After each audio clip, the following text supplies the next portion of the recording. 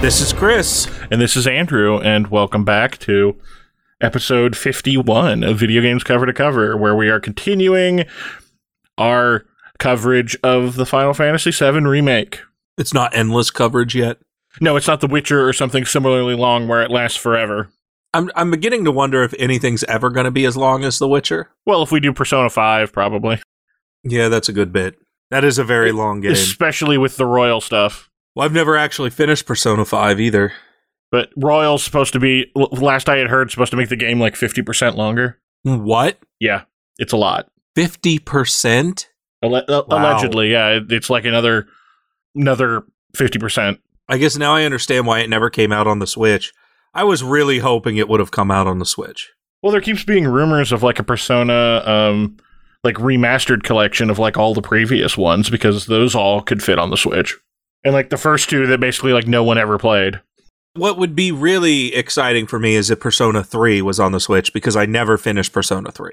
And you never played Persona 4 at all, I don't think. I didn't know. But I did. I went through and I started playing Fez, and I absolutely loved it because of Makoto, which is the is it Makoto? No, that's Persona 5. I was going to say Makoto's the student council lady in 5. Well, Mitsuru? yeah, but it was the student. It was a student council president from Fez too. Yes. I can't even remember her name. She is my favorite. I wanted to go to school all day, every day, just for her. And then max out your academics because that was the only way she would date you. Well, yeah, I know. That's why I had to go to school. I had to study. I had to become an upstanding citizen just for her.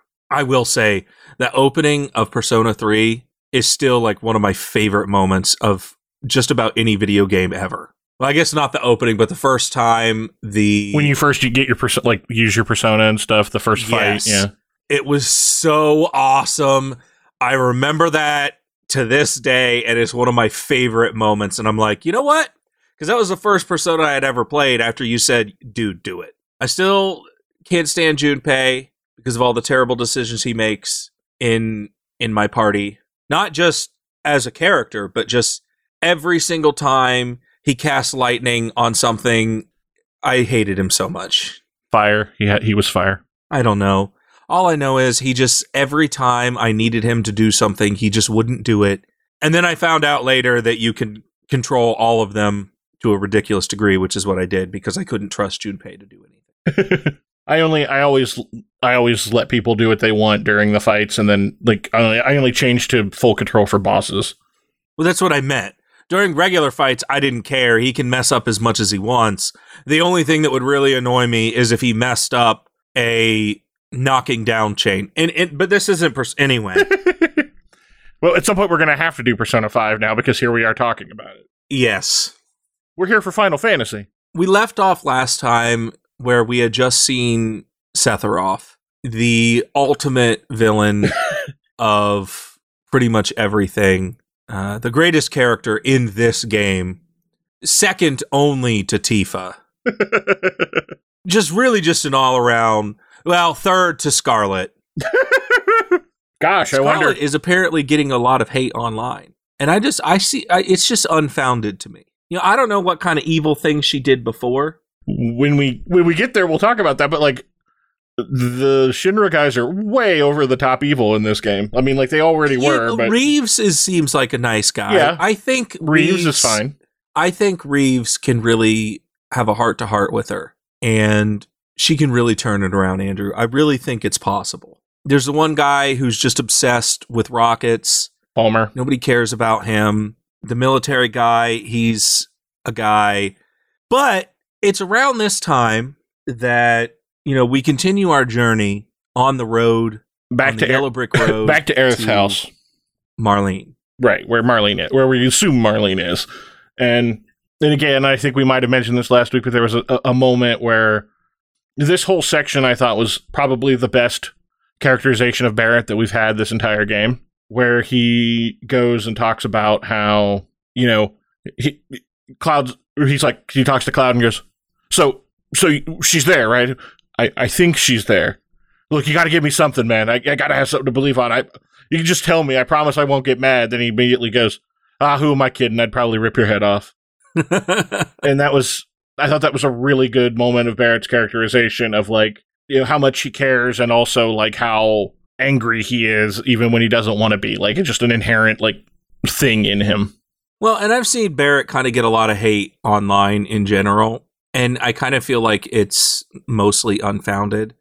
Basically, people are saying, oh, he's a walking stereotype, he's this, he's that, he's annoying, I skip all of his dialogue options, and I'm just sitting there like, I feel like in the first part of the game, Barrett was annoying. He was just giving everything back to Cloud. But in the first part of the game, Cloud was just as annoying to me. Well, both of them were giant douchers to each other, and I didn't like either character because of it. Well, and also, like we talked about, both of them were just putting on a front, too, because neither of them wanted the other person to see how they actually felt about stuff. Exactly. And for me, it was kind of around the Sun Lamps section, where Barrett's character finally started to... You would get bits and pieces of, hey, we really need you, man.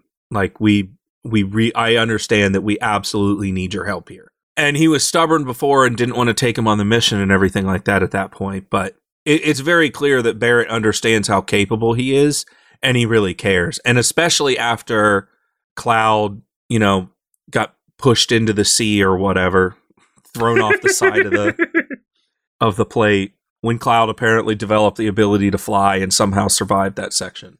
But we all know he didn't, because all of this is from the... It's all his perspective of Sephiroth. His soldier magic. And so I really think a lot of the hate that Barrett is getting online is really unfounded. I have grown to... Sure, there are parts where Barrett can be annoying. There are parts where every character can be annoying. I thought that Jesse constantly thirsting after Cloud started to get annoying, because it's like, do you have any other thoughts in your brain that aren't just, I want Cloud right now? And it's like, oh, I get that, you know, you're coming on really strong, and I don't dislike Jesse's character overall, but I'm like, are they really going to do nothing else with you? Which, when she got the whole thing with her mom and everything and her dad like that, that was really nice to see. But she's apparently dead now. So cool. Thanks, game. Really appreciate that. I mean, we knew it was coming, but... I knew it was coming, but the whole time I secretly hoped that it wasn't going to go down that way. The whole time I hoped that it wasn't going to go down that way. Because I'm like, they have a real opportunity to change some things, in my opinion, for the better. And that's, we didn't know what happened to them before. Maybe they're alive now. And we're about to find out that Wedge is apparently a lifeless corpse. But we didn't... So far, we haven't seen anything else for Jesse or Biggs, and that's incredibly disappointing, because I feel like they really had an opportunity to change something, but we can't change things. Going back to my personal, theory that's going on.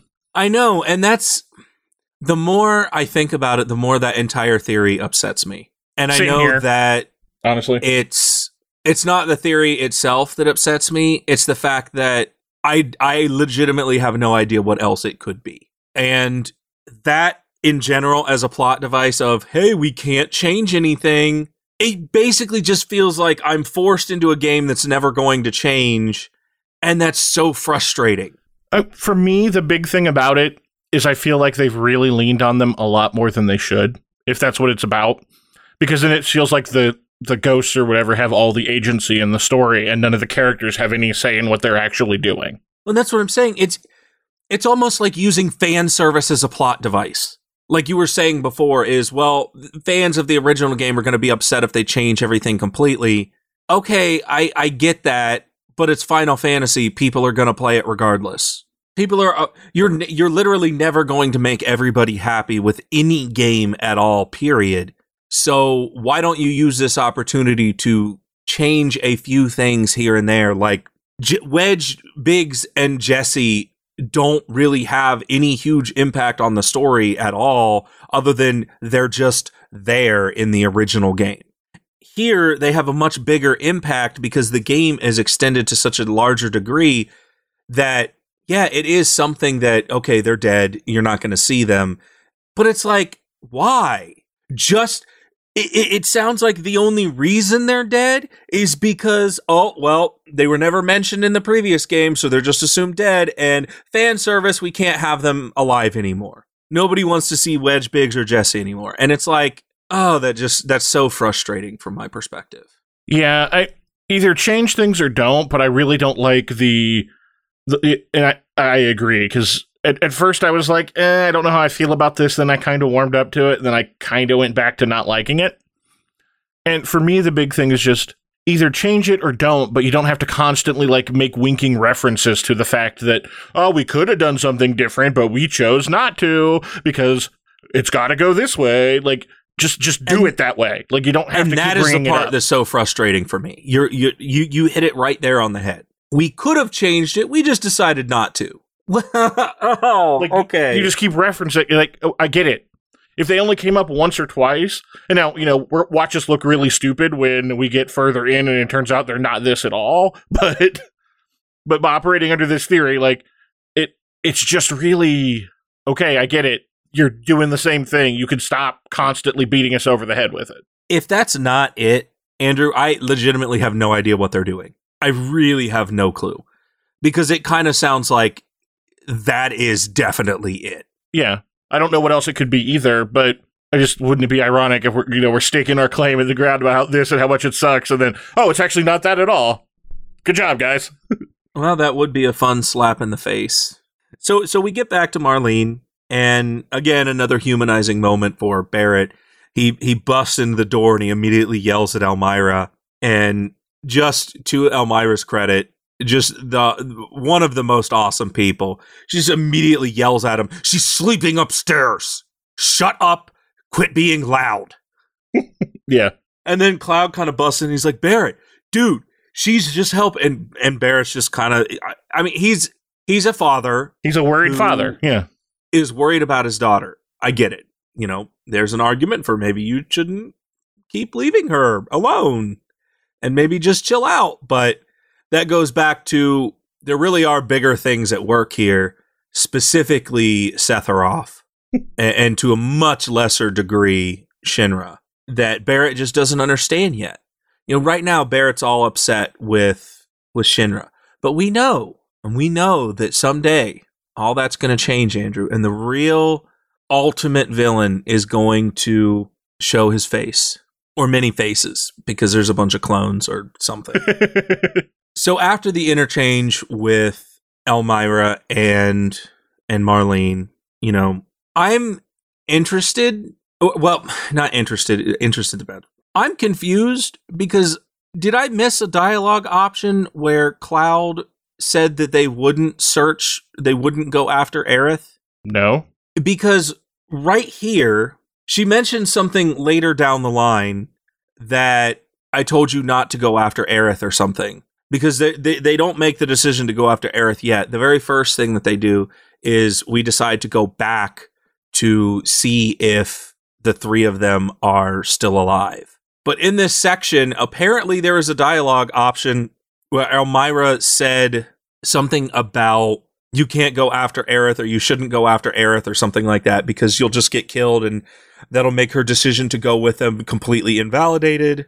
Yeah, no, she does do that in this section of basically saying, hey, don't do this, but that's really all the further, and then we're like, well, we're going to go back and look for survivors anyway.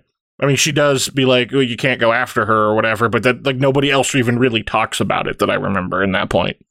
Okay. Because this is where you find out that Aerith is an ancient. It was clear that something was going on with Aerith to begin with. Yeah, Elmyra finally gives you that backstory. And I don't think, I don't know if I mentioned this before. Or I think specifically she's half ancient. Yes, because her mom was a full ancient and she is half. Which, if her mom was living in that test facility. So in the section where we find out that she's an ancient, we find out that apparently her and her mom had escaped from some test facility. Presumed Shinra, obviously. Because they're the ones that keep trying to get Aerith back. And honestly, who else is going to be doing it? Because Shinra does everything in Midgar. So Sephiroth could have been doing it. You can't discount him. You're right. He's definitely well known for just having test facilities everywhere. My bad. He's got this whole network of super science going on Yeah, man, he's got plans and business that you just don't know about. And you're just not giving him the benefit of the doubt because you just don't like Sephiroth. Keeping that massive sword sharp and usable is not a cheap endeavor. Exactly. How do you think he's doing it? He has teams of people. So then we find out that Elmira tells a story of her husband. Basically, the reason why she even found Aerith and her mom in the first place is because her husband, she got a letter saying her husband is supposed to be coming home soon. This would have been during the war with Wutai that they keep referencing. Yes. And her husband was on the front lines or something, and he was coming back for leave, which, I mean, yeah, that's a typical thing that happens in war. A bunch of people came back, but he wasn't there. And every day she went to the train station to see, well, maybe this will be his day. Maybe it just got delayed or something. And then one day she found Aerith's mom and Aerith. And her mom essentially says, keep her safe, find her somewhere safe. And she does that because her husband's gone and she's kind of lonely at the moment, I guess. Well, she even specifically says that that's exactly what it was. Is it was just her husband. She had started to realize that her husband probably wasn't coming, even though she didn't want to give up yet, and she had nobody else. And so she decided to take Aerith in, which I have to say, awkward conversation if her husband did come home. Hi, we have a kid now. Like, what? What do you mean? Where did this child come from? I feel like that would be a pretty awkward conversation, but good news, it doesn't even matter because he dies. Good news, yes. And the weird part about that, which, I mean, this is all stuff that I think we talked about even in the original game, because this is all pretty much a cut and paste, but Aerith knew when her husband died and came and told her, and that was the first time she found out before she even got a letter about it. Again, still think that's weird. I mean, I guess if I was taking care of a child, and they immediately just said, hey, someone close to you has died. And then like 2 days later, I get a message saying my wife is dead. Some real Sixth I would be Sense like, okay, this is weird. Again, they're living in Final Fantasy world where people have magic powers, so I guess it's not that big of a deal. Like materia is a thing. Still, that's definitely odd. But I guess it doesn't matter because at that point, I think she had spent like 6 months or maybe a year or a couple years with her, maybe. Yeah, it was enough time that they were comfortable around each other, so. Although I kind of feel like even for a deployment, that seems like a really, really long time. Yeah, but I mean, it's Shinra and they're terrible and didn't let him come home, presumably. Which meant he was apparently a real stand-up guy. He must have been really good at his job. Just like Jesse's dad. Yeah. Except she's not living on the plate, so... Although she lives in this like abundant, ultimate flower garden. I'm pretty sure the implication there is that Aerith did all that. Yes, so at that point, she didn't live in this abundant flower garden. Is what I'm saying. But she does now, yeah. And Aerith, is now gone, and the flowers didn't immediately die. So well, it's not like Aerith is dead. Just because, okay. So what you're saying is when Aerith dies, because nothing in this game is ever going to change, thanks to these whole things. When Aerith dies... Well, you're the one who was like, she left and she immediately... And the flowers didn't immediately disappear. Like, what were you expecting? I was expecting a Harry Potter's mom moment, and suddenly the fish turns into death or something. I don't know. What?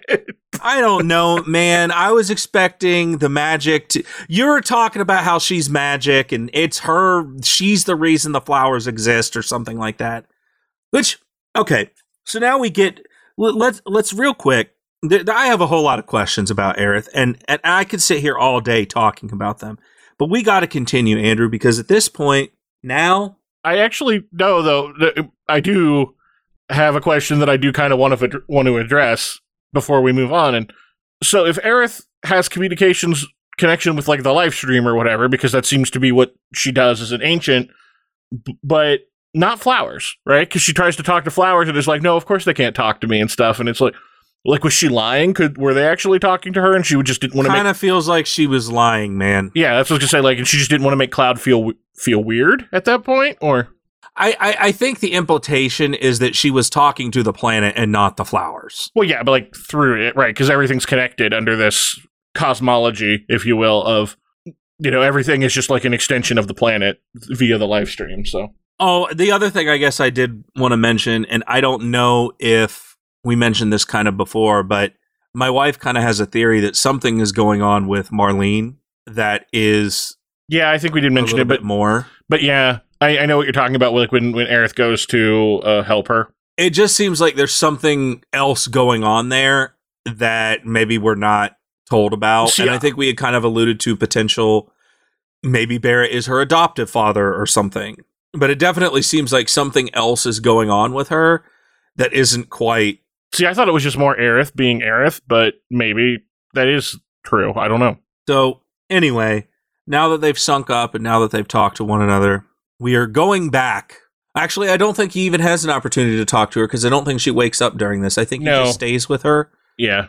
And then we decide to go back to the Sector 7 wreckage to determine if there's any survivors and if there's anything we can do. So we find ourselves going back, and then we have to go through the tunnels that we didn't go through before. Again, I know we talked about this a little bit last week and even a little bit earlier in this episode, but this part of the game has really, I think, addressed a lot of like your earlier criticisms with Barrett and stuff in terms of like we're getting to see him be compassionate and stuff like that. Not my criticisms, I want to say. Well, no, I'm talking internet as a whole. I wasn't talking about that. I was talking about like earlier stuff about how Barrett just like is just. Doesn't care if people survive or things like that. Like if people get killed, things like this is him actually caring. Yeah, like it lets you see like this other side of him that he has been intentionally avoiding showing people, or at least avoiding showing Cloud and by extension us. Mm-hmm. And this is another part that is basically didn't exist in the original game at all, and I think this is up there with the aftermath of the original bombing in terms of like adding a new section that I thought was really, really good. I totally agree. I was really happy to go back and see, and specifically because you find out that, hey, you see Wedge. Which was a weird fake out, to be clear, because we just seen this thing where the ghost things were like making him die, but he's not actually dead. And it was very clear that he was dead. But somehow, apparently, instead of that giant debris killing him, it knocked him into some underground facility. Yeah, I guess like the ground around him collapsed when it fell and he fell in or something. I think the implication is because we never went back in the original, we never knew that he was down there, and so he just died down there. When you eventually catch up to him, a bunch of these creatures come out and immediately start attacking you, and Barrett throws him out of the way. So I think the implication is that he would have died down there if not for us. Specifically didn't go back to save him. Yeah. But for whatever reason, the mysterious ghost things, whatever they are, doesn't stop you from saving him this time. Which is, I mean, yeah. So this kind of goes back to where some of the issues with the ghost things, which is, and maybe there is something else going on, just because that does feel so weird, and like it feels like they only show up when it's convenient. Well, and not just that, but like, so if these ghosts are, and I think I mentioned before that maybe they're part of like the planet's defense network or something, because we already know from the original game that like they have the weapons and stuff, so the planet has things it can do. But this makes the planet take like a much more active role, and also kind of makes the planet feel not good, because like, so is the planet saying that everybody in Sector 7 had to die? I don't know, maybe Shinra had the right idea all along, and screw the planet, we need to kill it, because look at this, it just murdered all these people. That's assuming that this is a part of the planet. Right. Just going off the theories we've talked about before, but if not, like that sort of thing, either they're kind of taking it in a different direction of, okay, this is bad, which is interesting, or maybe we're on the wrong track. Because again, with the Wedge thing of, But that's what I'm saying is, in general, I just don't see how them being a part of the planet makes any sense at all. Why would the planet just suddenly go around murdering people? Because stopping you from saving Sector 7 is straight up just allowing a ton of people to potentially die. Now, in this game, this time it seems like there was actually an evacuation effort where they said, hey, just in case this thing comes down, you all have to leave now. It was very pronounced this time that they were forcing everyone to evacuate just in case it still happened, which wasn't really covered at all before. I feel like this is one of those things that probably was meant to always have happened and just didn't. Because, although, again, then otherwise it comes back to, well, why would that, if we're evacuating everybody, what does it even wind up mattering that the plate came down? Like, why is that the thing that has to go this way rather than, if all the people are allowed to get out, then why does it matter whether the plate falls one way or another? You know what I mean? Like, I guess I just don't understand that. And then by that question, why did Jesse, Wedge, and Biggs have to die? Right. So are the three of them dying more important than literally everyone else in the sector? Because that feels weird. Exactly. And that's why none of these whole figure things just don't make any sense to me at all. And it's incredibly confusing to me what their rules actually are. It almost just seems like it's just, oh, well, it's convenient for them to show up at this time because we wanted to hint at making a change, but they can't allow it to happen. Okay, well, we never went back in the first place in the original game, so why did they let us do it this time? Yeah, all of it is just so... Why would they even let us go back? But I don't know. It seems there's an awful lot of questions I have about them that just aren't getting answered. Yeah, the more I play, the more I just become frustrated with their existence. Yeah. And I'm sure being frustrated at their existence is kind of the point, but that doesn't mean you can be frustrated about something and still think, this is actually good, whereas I don't think the ghosts are good. I think the mysterious figures are bad in general, like as a concept. I don't disagree with you. I think it was a really poor choice to include them. Yeah. Because it just doesn't... So far, I haven't gotten any information to justify their existence, and no matter what the justification is, I don't even know if it's going to be enough. I don't know what they would have to be for me to actually care about their existence, because right now I am just so frustrated with them and the fact that they're even in the game that... Because here's the thing. If they want to talk about, oh, well, we didn't change this, we didn't change that. Well, there's one major gigantic change that you did make. The existence of these mysterious figures that weren't there before. That's kind of a huge change. If you're constantly hitting us over the head with, we could have changed this, but didn't, but then at the same time making a change, how does that not invalidate their entire existence? And it just irks me to the point of, why are they here? What purpose are they even serving? They don't make any sense at all. Yeah, no, I feel you. But moving forward onto happier topics, because we are now in that lower section where Wedge's cat leads us to him. Which, cool. That's one awesome calico. Oh yeah, it was a calico. I didn't even register that. I don't know my cat breeds like at all, but I do know calico, and yeah. I mean, I don't think calico is really a breed. I think it's just a style. Color. Yeah. A pattern, whatever you want to call it. Yeah. Right before you are about to determine if Wedge is alive or not, you, in typical fashion, you fall through the floor or something. And so everybody gets separated again. And you play as Barrett for a little while. You do. And I had a lot of fun during this section. Yeah. Here's the thing. I started using Barrett a lot more after this, because I always thought that just shooting guns, I always kind of just thought that he was just useless because his guns never did a lot of damage.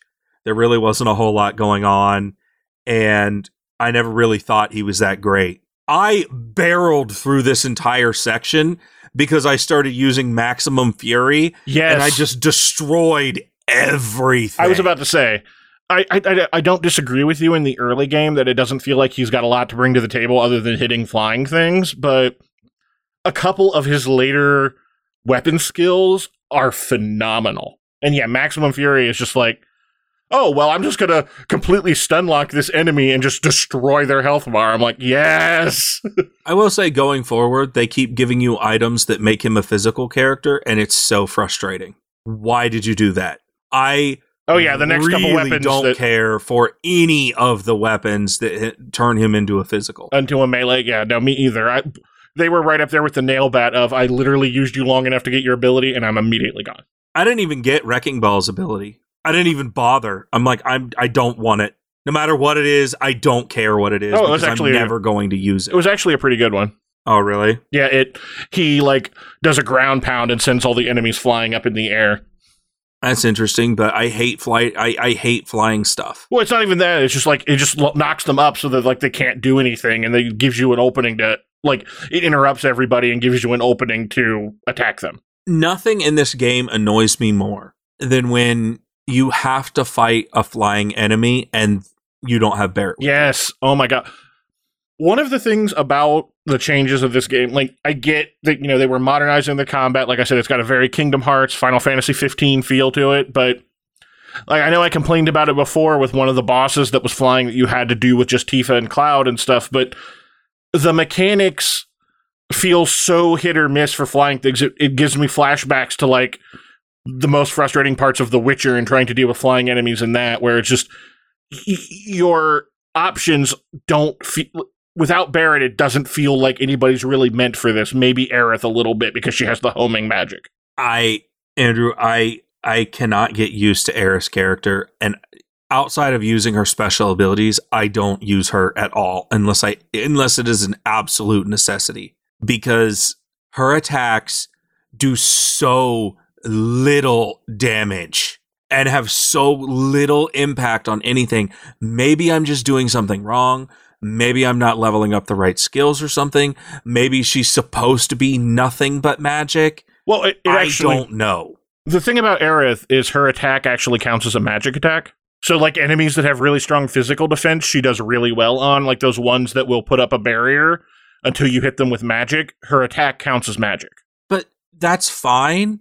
The problem is, my regular magic does so much more damage than she does anyway, that why wouldn't I just use that? Okay, but it's a magic you have access to that doesn't cost any MP and doesn't cost, an AP bar. That's fair. That's fair.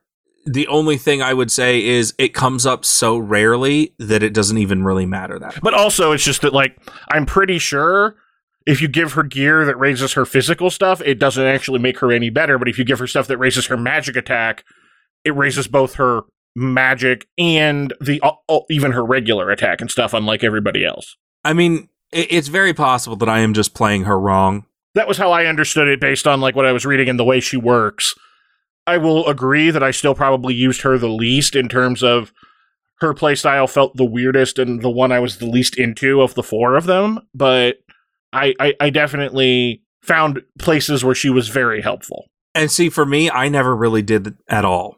I never really found sections for her that were helpful. Every single time Cloud died and I was forced to play as her for the brief second before I could bring him back to life, it was just annoying because it's probably on me because I just don't understand how her character works, but it just seems like she doesn't fit to my playstyle at all and the playstyle of pretty much anyone else. As the game went on, I got a lot more aggressive about not just being Cloud and like switching to the other characters because I started to get into that habit when I decided I was going to try to get everybody's weapon skills. And because when you switch to them, whoever you're controlling, their AP bar fills so much faster than everybody else's. Yes, I mentioned that a long time ago. Right. No, I know. But so I started doing that regularly so that everybody would have bars ready to go in case I needed them. And I started to do the exact same thing, but that doesn't make... Aerith was the very last person I would ever do that with. So I would go to great lengths to not ever have to play as her because I disliked her playstyle so much, personally. But yes, I mean, I don't disagree that she's very different. And is kind of the black sheep of the group in the terms of, like, she feels very different from everybody else, even more than Barret does. I don't disagree with you at all. But so we get down there into this facility and we kind of make our way through it as Barret. Then we have to kill these giant bee things. Yeah, some like clear Shinra experiment stuff going on of, doing something to... Did they call the monsters fiends? I swear they did at one point. I want to say that they did too. because that immediately made me jump back to the Final Fantasy X theory, because like none of the other games ever used the term fiends, and so it immediately stood out to me. I know that they did at one point. I don't know when, and I don't remember where, but I know at one point I heard them say fiends, and I'm like, what? Yeah, because everything else just calls them like monsters and stuff, like even all the other Final Fantasies. So I was immediately like, really? But anyway. But yeah, Shinra was doing something to the monster fiend enemies, whatever. We kind of blow through them. We blow through that section, and we get, for a while, it's just Tifa and Barret. Yeah, it's just Barret by himself, and then you get back Tifa. You don't get Cloud until the very end of the section, because like you have to get through the boss fight, and then he finally shows up. That's right. We make our way back to Wedge. Tifa determines that he is alive, and then these Spider-Man looking things come out. Every single thing about these things was like, well, this is Venom. Yes. This is clearly a Spider-Man villain thing. Something, yeah, like a symbiote thing. Which, given what, Jenova is based on the original game, that's interesting. Because that's basically what she is, a symbiote from space. Yes, from a parasite symbiote thing. Yeah. So, was this something they were doing with, like, Jenova and people? Well, they were kind of already doing that anyway, because... Well, yeah, because the soldiers are built out of that, but, like, was this experiments of trying to take that further? It's possible, and we'll get into that in a second. Because I know that's part of how soldiers get as strong as they are. They get Mako infusion, and they also get, like, bonded with some Jenova cells. Which is how Sephiroth is able to essentially control basically anyone in Soldier. Right. Through that shared bonding that they have. How did you do with the boss fight? It was a tough one, I thought, but I got through it.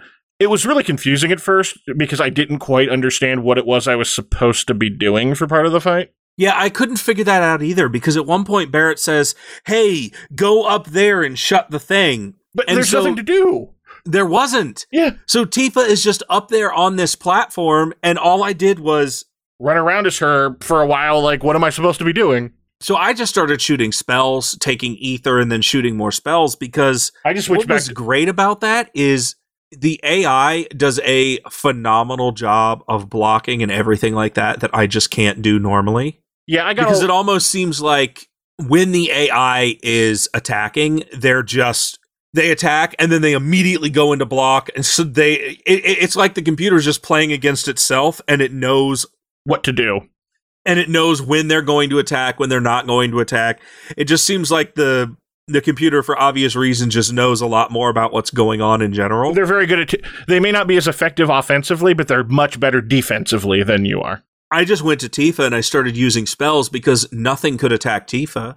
I actually just switched back to Barret and just fought as it. No, I didn't. I was Tifa the whole time. Maybe that's why the boss fight was way easier for me.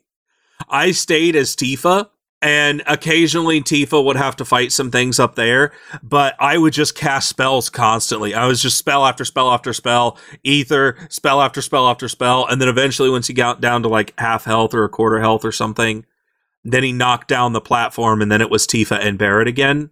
And then I still stayed as Tifa. I occasionally switched over to Barret whenever I needed to do like magic or maximum fury or something. But for the most part, I was just only Tifa at that point because Tifa's a beast. I really liked playing as Tifa. Like I said before, I think she's been my favorite of the characters to play as, just in terms of like how she feels to play.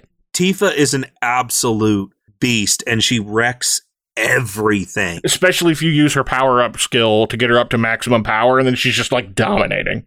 Well, then there's that, and then there's Star Shower. Oh, yeah. Star Shower is like the greatest thing that's ever existed. That skill is so awesome and cool looking. It's basically a mini limit break.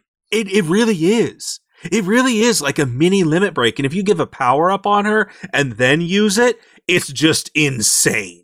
Since you only get 2 limit breaks per character, some of the things that were limit breaks in the original game are just regular abilities that you get off the weapons now. Oh, really? Because I wouldn't have known that. Braver, I think, is what was the name of Cloud's first limit break? I think it was Braver. Okay. Whatever. His other ability, the one he starts with, was a limit break in the first game. Cross Slash? Yes. That was his second limit break in the original game. Oh. I think Maximum Fury is one of Barrett's limit breaks too. Maximum Fury is so good. Oh yeah. But I noticed that there was a couple. Well, because Tifa's limit break in the original game got wild because unlike everybody else, she just kept adding to her limit break as you went. Oh, because she had the slots. Right. And eventually, if you got all of her limit breaks, every character had 7 limit breaks in the game.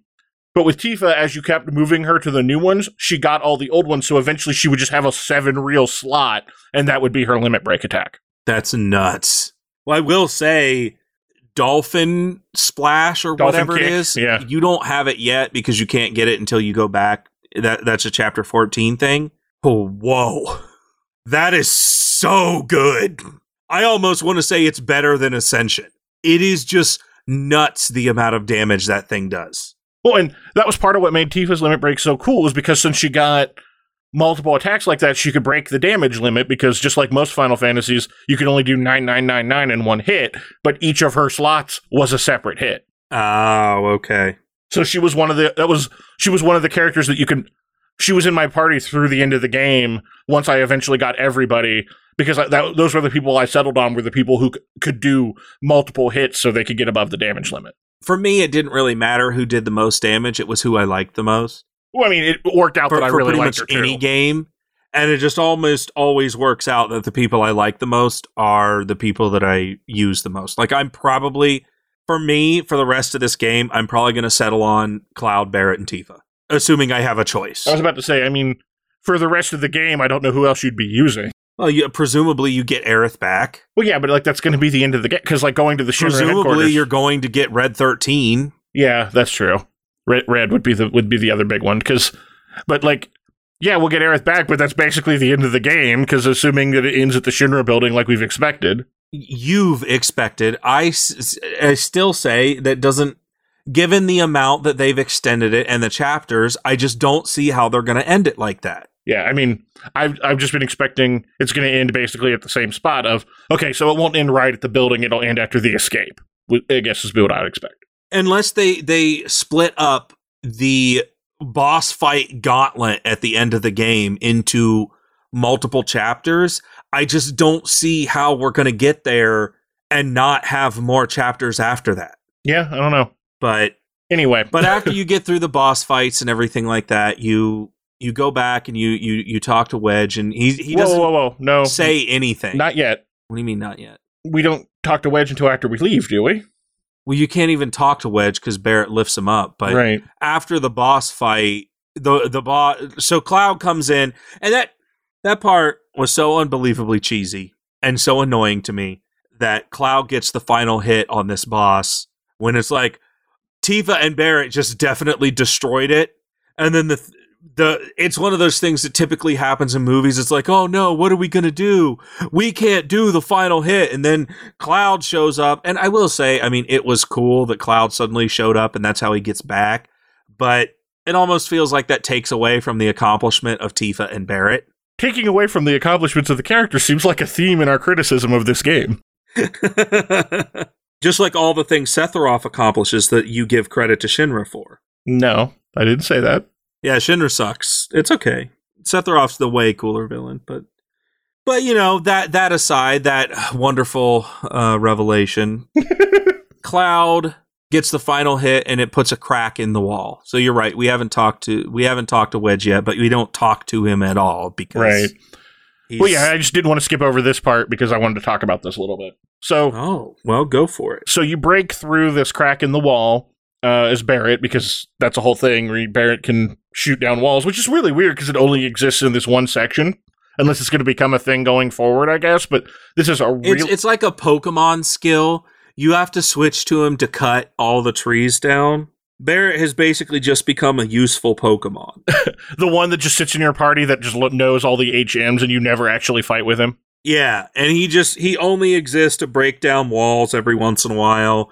Eventually, later, there's going to be something where you need, I don't know. Got to move a boulder out of the way, and he just is going to shove himself against it. Yeah. I mean, the dude is clearly like a behemoth. Oh, yeah. He's just huge. Pure muscle.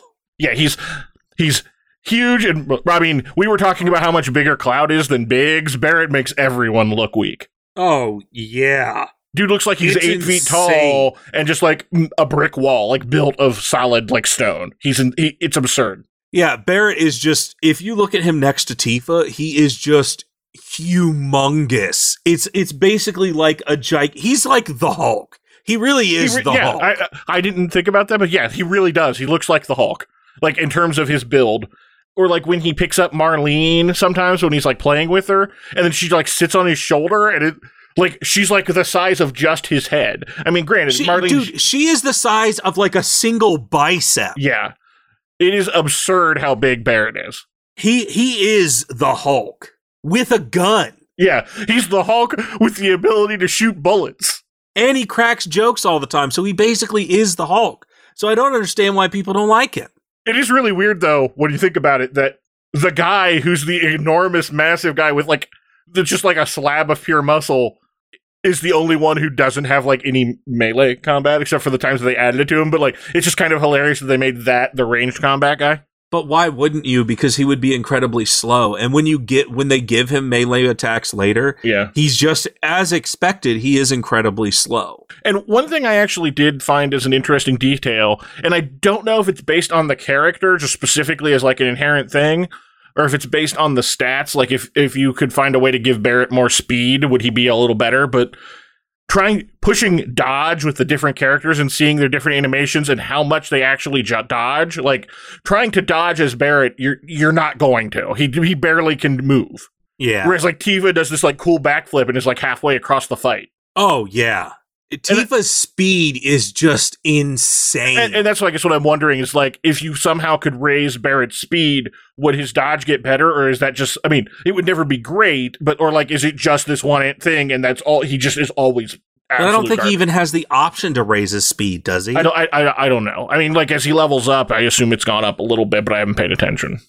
But regardless, I just thought that was a really cool detail, because Cloud does, like, a pretty typical game like roll or whatever, and I mean it gets the job done, although I try not to use it too much because it knocks you out of the cool mode. Except I do want to point out the reason that flying up in the air is hit or miss. When you are in Punisher mode, he won't automatically fly up in the air. When you are in operator mode is when, as soon as you attack, he flies up and hits a flying enemy. As long as you are in the mobile mode and you attack, he will jump up in the air and attack them every single time without fail. See, I still didn't feel like it was every time. It was definitely more reliable, but I still felt like it didn't happen nearly as often as it should have, to me. For me, it happened every single time. There wasn't an instance where there was a flying enemy where he didn't jump up and attack if he was within range. As opposed to like Tifa, who would always get, or not always. Yeah, even with Tifa, I felt like I had problems. So maybe it's just a matter of the particular attack you're doing. I don't know. I never figured it out exactly, but for me, it was not an issue at all. That being said, I don't like melee against flying enemies because unlike Kingdom Hearts, you can't use skills or anything like that in the air. I mean, flying enemies work a lot better in things like Kingdom Hearts because you have so much more mobility where it never feels like you're stuck. You know what I mean? Like, I can make this gigantic double jump and just float around or whatever. Like, you have getting to things that are high in the air, and it is never nearly as much of a challenge as, well, I hope, the character's going to do the thing I want them to do in this. And unless you're using Tifa, in which case you can just do an uppercut. She flies up in the air, and then you can immediately attack the enemy in the air. Yeah. Like there's Tifa, there's ways where you can basically force her to do whatever you want. Yeah. Cloud, I did not have nearly the issues you did. Maybe you just had trouble judging what was within distance or not. I mean, maybe that is what it is, because when they're flying, it can be hard to tell exactly where you are in relation to them, or at least I thought so. But every single time that they were in range, well, that's why you lock on. Right. But every single time that they were in range and I hit the attack button, he'd fly up and immediately attack them. Now, sometimes I get knocked back down because of their skill or whatever that they have at the moment.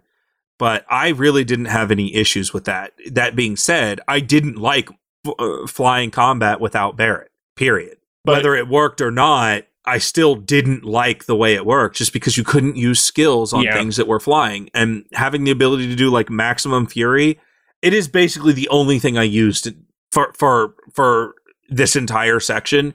And I really don't think it's going to be something I get rid of through the end of the game, because maximum fury is amazing. So awesome. Oh yeah, that game, or that skill is phenomenal. What I like even more is you can use it with one bar or two. A lot of Barrett's skills are like that.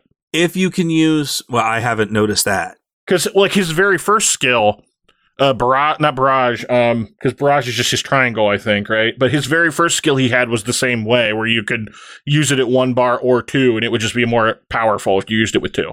Overcharge was his triangle skill. Oh, then, yeah, whatever it was, whatever his regular skill was that he started with was the same way, because I distinctly remember that being, oh, that's neat. I probably didn't notice it because I didn't use him until the second half of the game, until the section where I was forced to use him, and then I realized how awesome he was. I knew how awesome Tifa was for a while, but I really didn't use Barret until the section where I was forced to, unless I was leveling up his getting his weapon skills and everything. But Barret was just so much better of a fighter than I thought he was, especially when you add elemental attacks to his gun. Yes. He is just a beast. Of all of the characters, he's the one who I never once took off his elemental link, and especially I had it with electricity because a lot of the things that you fight in the Barret sections are like Shinra machines and stuff, and he does so much damage when you give him that the lightning elemental ability. I don't think I've ever taken elemental lightning off of him. I don't think I've had him on any other element. For a while, I'm hoping... I mean, Barret is in your party until you get Aerith back, so I don't see... At least he was in the original game, assuming that's the same thing that happens here, unless we get Wedge and he becomes a party member, I guess. I mean, as far as that part of it has gone, the game has stuck pretty close to, oh yeah, this is who you get, because that's who you had in this section. Like, the Midgar section in the original was weird compared to the rest of the game in that you didn't get to make party composition choices, but so by extension, the entire game has been that way here because you just get whoever happens to be with you at this moment. Yeah. Because like I was saying before when we did the original game, pretty much as soon as you got to the first town afterwards, you immediately get the ability to just switch your party. Whenever, like, just a normal party select screen. Once you got Aerith back, you could do that here, too, for, like, one brief section. Because for like, a brief section in the original, when you had Aerith, Barret, Tifa, Cloud, and Red 13, you could specifically choose which one you wanted. It was incredibly small because then you immediately went into siloed after that. But there was a very, very short section where you could choose your party. I must not have remembered that because I probably didn't even realize it happened and just kept going with whoever they gave me. Because I really distinctly remember that because I remember choosing Cloud, Barret, and Tifa and specifically not using Red and Aerith. No, it's in one of the sections in the original game, you get to choose who splits off because they say, even in the, I don't know, maybe I'm wrong. Right, maybe I'm thinking of the very end of the game where you choose.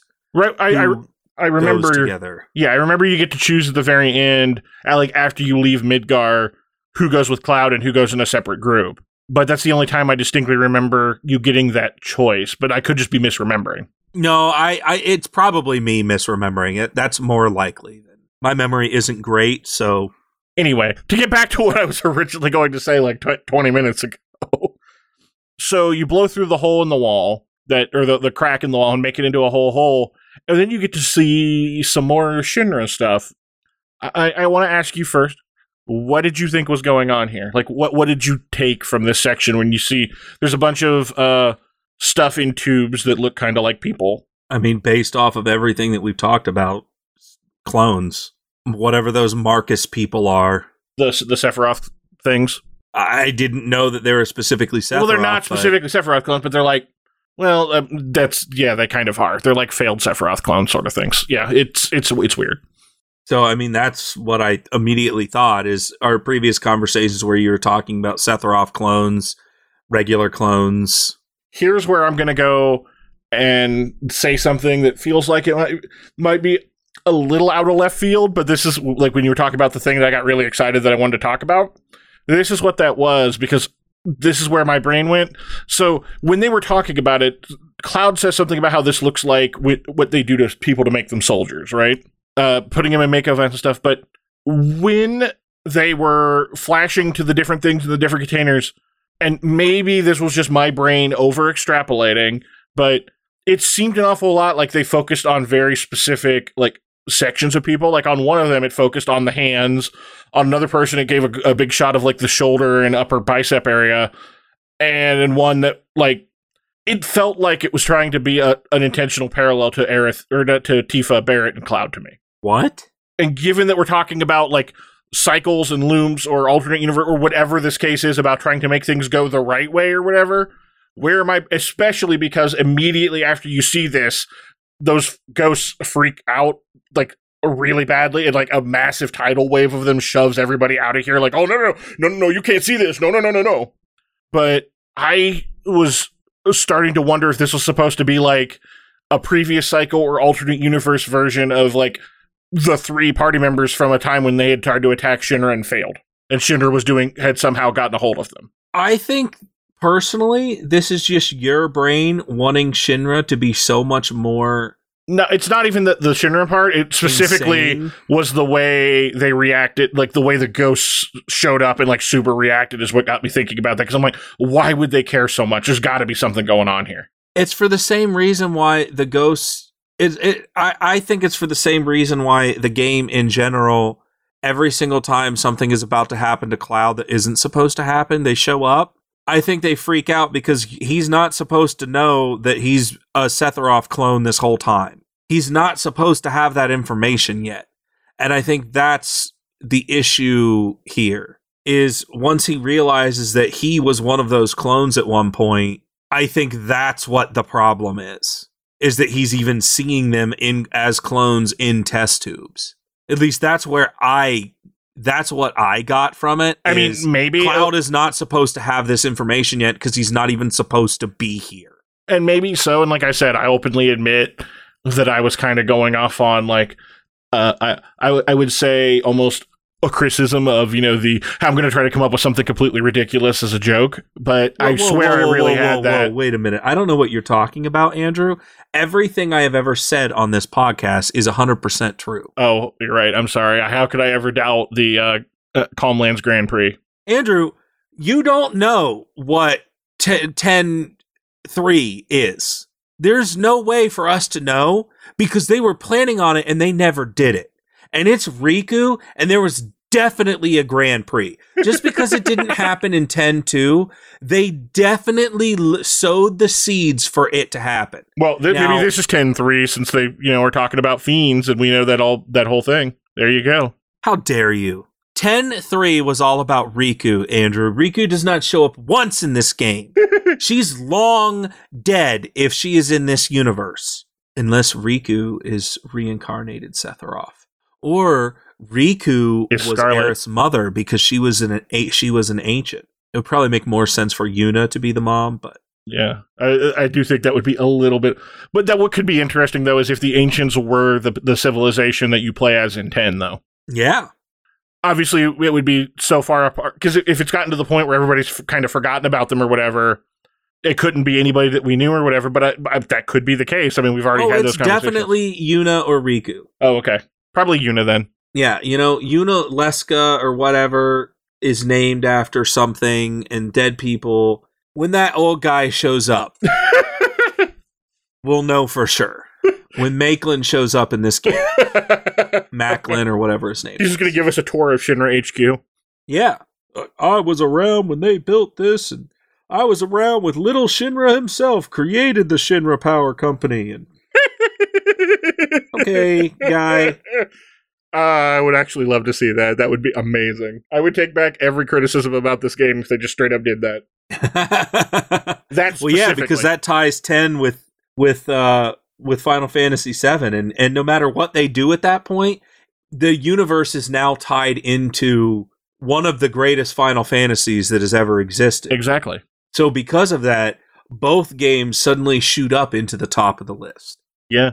And really, Sephiroth is basically just Sin reincarnated. And he's just, he's trying to destroy everything. He's been trying to destroy everything for years. Well, maybe Andrew. He's not Sin. Maybe he's Yevon, because like Yevon basically had the same thing of, I just refuse to move on or whatever, right? And so I'm just going to keep doing this. Sephiroth is Yevon. Sephiroth is Yevon, and Yevon is summoned Jenova or whatever, and Mother, whoever, I don't know. Genova, yeah. But yeah, no, that is an interesting theory, and I guess if they ever confirm that there are multiple universes or something like that, it might be something that is... I also wasn't super paying attention to that section. I just thought it was just a close-up in general of, hey, there are people in here. And I wasn't putting maybe it was, like I said, correlation to the party members. I might just be taking it too far. I don't know. Sometimes your brain just goes off in wild tangents, and I felt like I had to share that one. But that was why I had gotten all excited. Here's the thing, Andrew. I like where you're going. I like what you're doing here. You're picking up what I'm putting down? Yeah. Normally that's something in my realm, but hey, we don't know, Andrew. We just don't know. We don't know enough about these mysterious figures or what they're doing or what their purpose is or anything like that. We just don't have the information. These could be how Shinra would have got a hold of them. I don't know, but who knows, man? Wouldn't Shinra have immediately known to look for the guy with a gun for an arm before that, though? They're like, hey, this was a previous Shinra destroyer or something. Or they might not know. It's an interesting theory. They would not necessarily know what they were about or whatever, but they could have just been something they found. Because if we're operating under the assumption that things have to go the way they've always gone, then that would imply that there's some sort of cycle, right? Yeah, whether it's this planet or another planet, alternate universe or whatever else. But at some point, again, assuming we're wrong, if we happen to be wrong about what the whatever these ghosts, mysterious entities are, if we happen to be wrong about that, then this entire theory is completely useless, and I am just making even more of a fool of myself. But that was it. It was like I was just trying to sit there and figure out why did they care so much that no, you guys can't be here, no, because they didn't care about the fact that we went back to go save Wedge or whatever. That was apparently okay, but this, whoa. Well, I think part of it for me is just what I got out of it was Cloud is not supposed to know this part of his backstory yet. And that's why I think that was more important to them than whatever was going on with Wedge. And, what you're saying is a lot more reasonable, therefore probably correct. But I like to believe that mine is right because it's just because. And I'd like to point out the fact that a second ago you said something about how this is ridiculous and your brain's insane. Yeah. Is that what you're trying to tell me about my Grand Prix theory, Andrew? Because I kind of take issue with that. I don't know what you're trying to say here, but what I do know is that I don't like it. That I know for sure. Okay. Well, anyway, now we can get back to what you were going to say of, we go at this point, after we do that, we all get forcibly thrown out of this underground lab and redeposited outside with Wedge. I want to say we basically just fast forwarded because Barrett kind of picks him up, and after you get a certain distance out of the area, he just immediately jumps back to the house. Yeah, you just teleport back to the house, essentially. Which is good because you walk so slowly because it's one of those things of Barrett's moving really slow and holding Wedge and stuff. So I'm glad they didn't make us walk all the way, but yeah, that would have been miserable. But I would have enjoyed seeing Tifa carry that cat the whole way. That was so cute. Tifa walking along with that little cat, just meow meow. I was like, I want more of this. Can I have an entire section of this game where Tifa just carries it? I want that cat to stay with Tifa for the rest of this game and just chill out on her shoulder and it could become part of the attacks or something. I don't know. I just want to see Tifa carrying this ridiculously cute cat because that whole picture is just ridiculously cute. It wouldn't be the first time. I mean, one of the main characters in Final Fantasy VIII uses a dog in her attacks. Her limit breaks involve her summoning her dog. Well, here we go. Square Enix next game. If you don't have Tifa with the cat this time, what you got to do. It's what the fans demand. It's what the fans need, not necessarily what the fans deserve. But it's what this particular fan, at least, is demanding. Yes, and needs desperately. So it's at this point that something happens, and I'm very interested to hear what happened for you.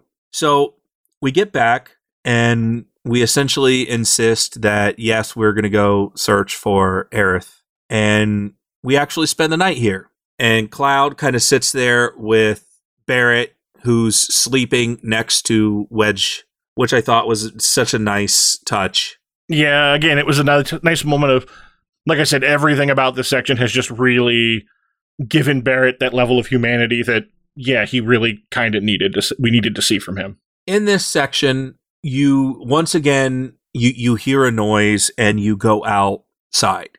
Andrew? Yeah? Who showed up for you on the cliff? Tifa? Because my wife played this whole section before me. She got Aerith. What? I also got Tifa, and we can talk about that section in a moment, but apparently, and I know for a fact that back in that monster section with Aerith, she specifically talked to Aerith on the ground first. Right here, she said, "Oh, I didn't get Tifa. I got Aerith." Cloud was having a dream sequence where he was talking to Aerith. And I had no idea that was even an option. That's wild. And yeah, I wonder if that is because of that. That's interesting. Andrew, secret romance metric confirmed. I mean, that wouldn't surprise me because it was always existed in 7. I'm just saying. You were like, "Oh, you're acting like this has to be a thing because all the Final Fantasies do it and blah, blah, blah, blah, blah." That's what you said. I did. You act like all of them or do it, but I was just trying to make it clear that 7 and 10 are literally the only ones that ever did that. I am just saying, Chris vindicated, Andrew brain wrong, secret romance metric. I never doubted romance metric was going to be in this game. I didn't. Maybe not in this particular one, but somewhere in this remake, I knew that was going to be a thing. There was obviously something because both you and I got Tifa, and my wife was she's like, no. This is the first time I'm seeing that because I got Aerith. I didn't even know that was an option. I didn't go back and watch Aerith, which I meant to, and I totally forgot because I wanted to talk about hers since obviously it's way different. My guess is it would be very similar, but it's Tifa. But at this point, Aerith is gone. So she said it was some sort of dream sequence where he was basically having a dream and he was talking to her, which also implies that because she can communicate through the planet or whatever, that maybe she just showed up in his dream to have this conversation with him. I mean, that could very well have been actually her. Yeah. Yeah. But anyway, so you and I got Tifa, and basically we have this whole conversation about how we have to go save her. It's what we have to do. Tifa is still struggling with the plate crashing and how horrible it is, which obviously, of course... Yeah, that's the kind of thing you're not going to get over at any short amount of time. Let's just be real. And then she obviously blames herself for it again because she reiterates, well, this is our fault. This wouldn't have happened if it wasn't for us, which I'm kind of like, at this point, I don't necessarily agree with because it's obviously something Shinra wanted. Avalanche was just the scapegoat. If it wasn't Avalanche, it would have been somebody else anyway. Yeah. And that kind of goes back to what I was talking about even in the previous arguments, which not to relitigate those, but just since you brought it up, I did want to say, that's kind of what I was getting at in terms of, the idea of this being escalation or whatever, I don't really think would happen because, like you say, Shinra would have done this anyway because Shinra wanted to do it. It was always a matter of, let's find an excuse to go back to this war because that's what we want to do. I guess briefly going back to the previous conversation, I don't disagree with you. I really don't. I still don't like the way they went about it. But by that same token, it didn't matter because Shinra was always going to come to this conclusion. I mean, before Shinra even had... Because we even know that Shinra doesn't know that Wutai actually has ties to Avalanche. That's just a rumor that they're sowing... To specifically get to the point where they want to go fight Wutai again, yeah. Exactly. And this is... they don't even know that it's true. Yeah, I was going to say, it turns out they're right. They just didn't know that. Exactly. And so this was always something they were going to do.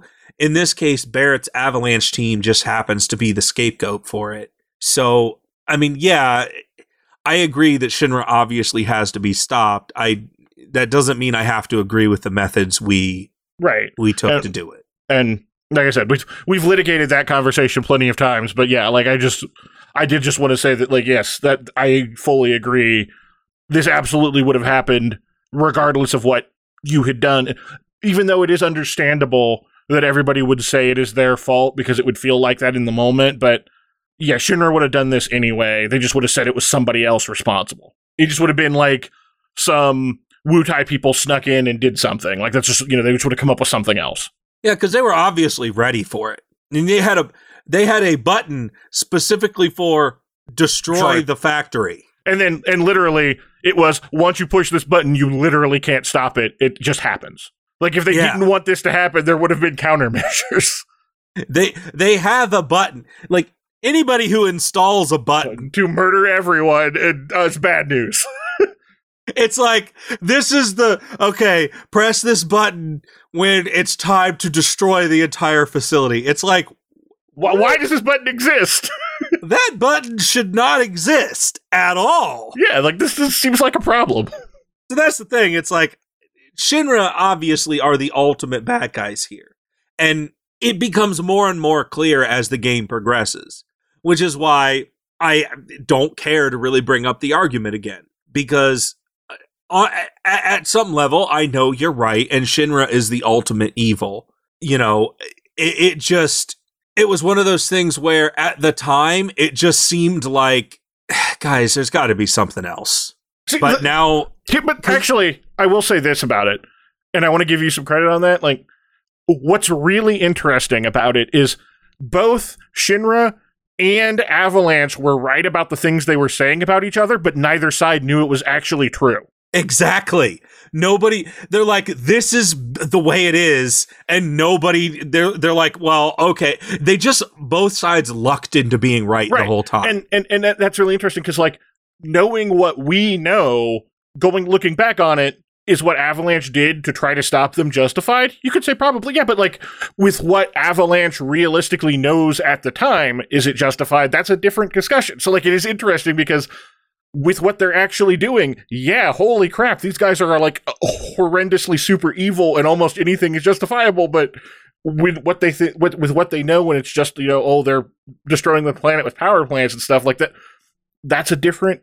It's really interesting. You say both Shinra and Avalanche, the propaganda they were spreading about each other, both just happened to actually be true. But I will say, the Avalanche that we are has no ties to Wutai, and specifically Barrett is extremely offended that anyone would even say it, because there's a section that comes up here relatively soon where you meet Kairi. It's basically immediately after this is the very first thing. She's a Post girl or newspaper article, or I don't know exactly what she was. She's like the old-timey newspaper people that, like, would just stand there and shout the news to get you to buy a paper. And she basically yells about how Avalanche is with Wutai, and that Wutai is the real enemy, and Avalanche is just a puppet for them or whatever. And then Barrett gets really upset, which, to good reason, because we aren't. This Avalanche is not affiliated with Wutai in any way, shape, or form. And At actually, least I haven't gotten no free materia from it. And I want to, in the loading screen stuff, the little, like, info boxes that come up while the game is loading, it even specifically says that is specifically the reason that Barrett left the main Avalanche, because he was offended at the idea of teaming up with Wutai. And not that he got kicked out, that he specifically was like, no, I refuse to do this, I'm leaving. Interesting. I didn't know that. Yeah, I wanted to make sure to when you did it, that reminded me that was something I had specifically wanted to talk about. I mean, just to bring it up, that according to the official canon of the game, Barrett didn't get kicked out. He specifically left because he was upset at the idea of a partnership with Wutai. And that's interesting, because he definitely made it seem like for a while the reason they got kicked out, the reason they left is because they got kicked out because they were too extreme. Now, it's very interesting that Barrett kind of tells a different story. The game then specifically goes on, like in those same tooltips, it does specifically go on to say that after they left, Barrett's faction started doing more extreme things, but the original separation was because of disagreements about partnering with Wutai. Interesting. Except that apparently Wedge is, like, still friends with them. Wedge and Biggs or something, because in that section of the up top, the other Avalanche definitely doesn't kill Wedge, and they definitely allow him to escape. Yeah, they definitely like bring him out and basically like I just basically kind of interpreted as they shoved him in a truck and then just threw him out. Yeah. Basically, it just feels like the regular Avalanche is treating Barrett's cell like the stupid kids that are like, oh my God, here they are. Ugh. Yes, that it definitely does feel that way. It's like, oh, geez. Because when they show up, they're like, you're not even supposed to be here today. And then that like explains why, when Jesse talks about how, she's been having trouble getting into contact with HQ and stuff. Like, I feel like there was some fallout from that incident, and they were like, okay, well, all right, kids, go sit in the timeout corner while the adults deal with this. Yeah. You guys clearly don't know what you're doing. And then Barrett's just like, whatever, man, we're just going to keep doing our own thing. Yeah. Which is definitely interesting because Avalanche being its own, like, in the original game, I didn't really get the impression that Avalanche existed beyond Barrett's little small cell, so making it into a much larger conflict is definitely interesting. And I have no idea where they're going to take it from here. Assuming the end of the game's events continue on unimpeded as these mysterious figures force it to be. Like, are we going to run into Avalanche cells in other cities as we leave? That would be really interesting. Exactly. Like, are we going to link up with Wutai at some point? And is there going to be a bigger thing against Shinra? Like, it kind of sounds like... It definitely feels like Wutai in general is going to be way more important in the game this time. I would be really surprised if Shinra and Wutai and Avalanche didn't still have a conflict. A much bigger presence going forward. Exactly. I would be really bothered by that because, again, like, if you're going to take the time to expand on all this stuff, you definitely can't just turn around and basically do what they did in the original game and be like, okay, well, none of this matters. We're just moving on to the real thing now. Like, we just spent an entire game on this stuff. That's way worse than just spending a few hours. It was already bad when you were like, okay, well, the last 5 hours don't actually matter anymore. We're just going to move on from that. Like, we just spent an entire game. Like, you have to go further than that. On some level, I kind of get it. Because the old president is now dead and Rufus takes over. So it's almost like the entire company suddenly took a directional shift because the president's gone. The fact that they have a board of directors seems really confusing, that suddenly Rufus would just take over and suddenly everything changes. But who knows? Maybe Rufus is just that absurdly insane powerful that nobody's willing to question him. Well, I mean, I that part I kind of get just because it's like, lots of companies that are like hereditary or whatever, you get that sort of thing of, well, everybody just knows the boss's son is going to be in charge. So like, why would we even argue about it?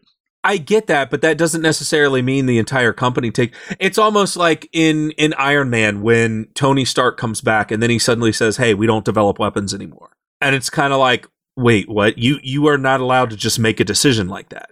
It almost seems like... Well, I don't think... I think in Shinra's case he is, though, because, like, I mean, I don't know about Stark Industries and how it's publicly traded or not, but I don't think that the world of Final Fantasy VII has a stock market. I'm pretty sure the Shinra family owns everything. They have a stock market and everything like that. I mean, who knows? Because you said that Shinra had a very small presence outside of Midgar. Not entirely, because there's a lot of other cities that have reactors and stuff. They just have a very small presence within the context of the story. And, like, the original point of the Midgar-Wutai war was Shinra wanted to put a reactor in there, and Wutai said no, and that's how the fighting started.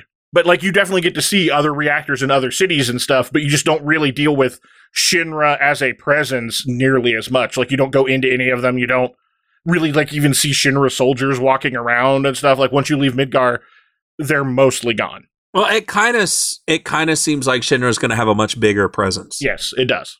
But we didn't wind up covering a whole lot of the story, but we actually talked about a lot of really interesting stuff this episode. So, do you have anything else? I feel like next week is all going to be chapter 14, and it's just going to be because 14 is, you were right. Hey, it's close to the end of the game. Let's throw every single side quest at you that has ever needed to exist. Final Fantasy loves doing that for whatever reason. Like, when you get to the right before the end game, it's like, hey, you could go save the world, but why don't you go help everybody with every single problem they've ever had instead? And that really is so disappointing because it gets to the point in the game where this is a cliffhanger, and it's like, all I want to do is continue the story. But you have to resolve all these things or you're not going to get another chance. Exactly. That's so disappointing. But I really don't like it when games do that. And Final Fantasy has always been really bad about it because there's so... there's a few side quests here and there, and then suddenly you get to the end, and it's literally just like, here's everything we've been sitting on this entire game. Thanks. Cool. But speaking of cliffhangers, we're going to have to stop it here for this week on this episode of Video Games Cover to Cover. As always, you can find us online on our Twitter account, or via email, or our Discord. And as always, I will make sure to put links to that in the episode description. I hate Shinra.